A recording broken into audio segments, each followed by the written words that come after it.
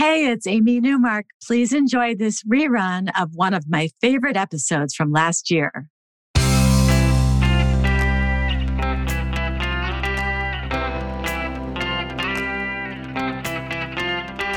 Changing your life one story at a time. This is the Chicken Soup for the Soul podcast with Editor-in-Chief Amy Newmark.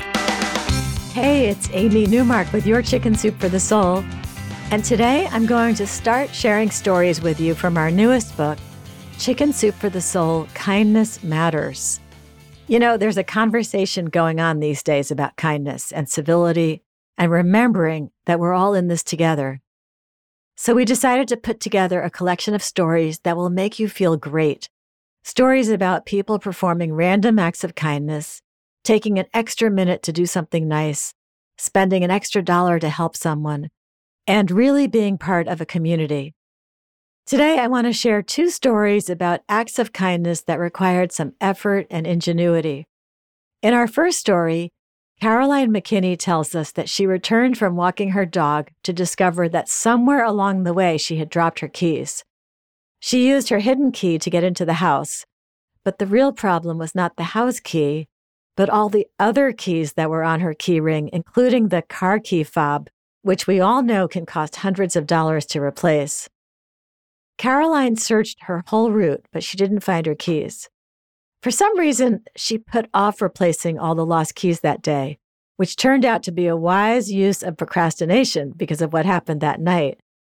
She was enjoying a peaceful, snowy evening when the car alarm went off in her garage. She rushed out to silence it so she wouldn't bother her neighbors, but as soon as she got it off, it started up and she had to silence it again. The next thing Caroline heard was her doorbell. She says, "In the light snow stood three neighbors from several streets away. One of them held out her gloved hand with my keys hanging from her pointer finger and a giant smile on her face.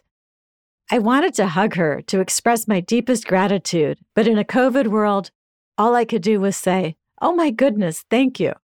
She said, 'Sorry about all that racket, but your key fob has the alarm button and we kept pressing it until we found your home.' I took the keys in my grateful hands and gushed, 'How can I ever thank you? What a brilliant idea. You are so very kind.' I was dazzled by her cleverness and didn't think to ask where she found them. Before she and the other neighbors waved goodbye and disappeared into the evening snow, she said, 'It's not a big deal. Happy to help. You would have done the same thing.' Caroline says she doesn't think she would have been that clever, but she was so grateful that her neighbors were. Kim Johnson McGuire shares another story about using some creativity to perform an act of kindness. In her case, she was first the beneficiary of an act of kindness, and then just hours later, the benefactor. She starts her tale at the post office where she was mailing her permission form to Chicken Soup for the Soul. What's a permission form? It's the contract that our story writers fill out when their story is selected for inclusion in one of our books from thousands of submissions. Kim says, "My story had been accepted for publication in a Chicken Soup for the Soul book. I had read the email 3 times before I actually believed it. After months of slogging through a string of stressful life events, I had a spring in my step and a lightness in my heart." She was so excited that she wanted to make sure we got her permission form, so she decided to send it by certified mail. But when she tried to use her credit card to pay the $10 charge, the post office clerk said their credit card system wasn't working, so it would have to be cash or check, neither of which Kim had with her. Kim says, "Tears clouded my vision. I just wanted to get this done before I met my friend for lunch. Why was everything so difficult?" But then a man behind her in line spoke up. He had heard her telling the clerk about getting her story into a Chicken Soup for the Soul book. He congratulated her and said he would pay the $10 for her. He just asked her to pay it forward. Kim went off to have lunch with her friend, still feeling warm and fuzzy about that nice man at the post office. And then, after lunch, Kim spotted a credit card lying on the sidewalk. She and her friend decided they would find whoever had dropped it, and they set off on a hunt.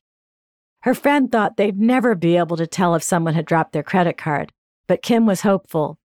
And then, as they searched the area, they found a young mother trying to get her 3 little children into an SUV. She definitely looked like someone who could have dropped a credit card. And she was. It was hers. She already knew she had lost it, but she had no idea where.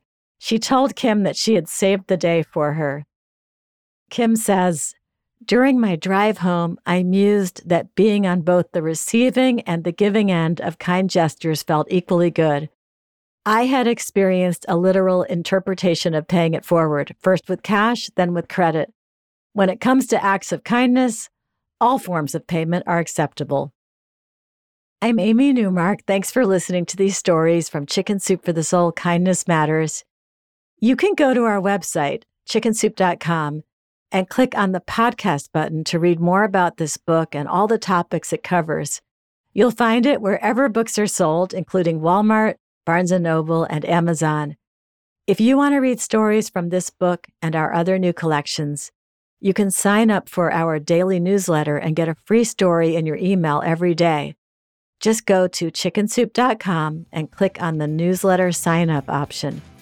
You can also follow me on Twitter, where my handle is @AmyNewmark, and you'll see links to our free stories and to this podcast. And please come back for our next episode to hear a couple of my favorite stories from Chicken Soup for the Soul, Tough Times Won't Last, but Tough People Will. You'll love how these writers celebrated and commemorated their worst days ever.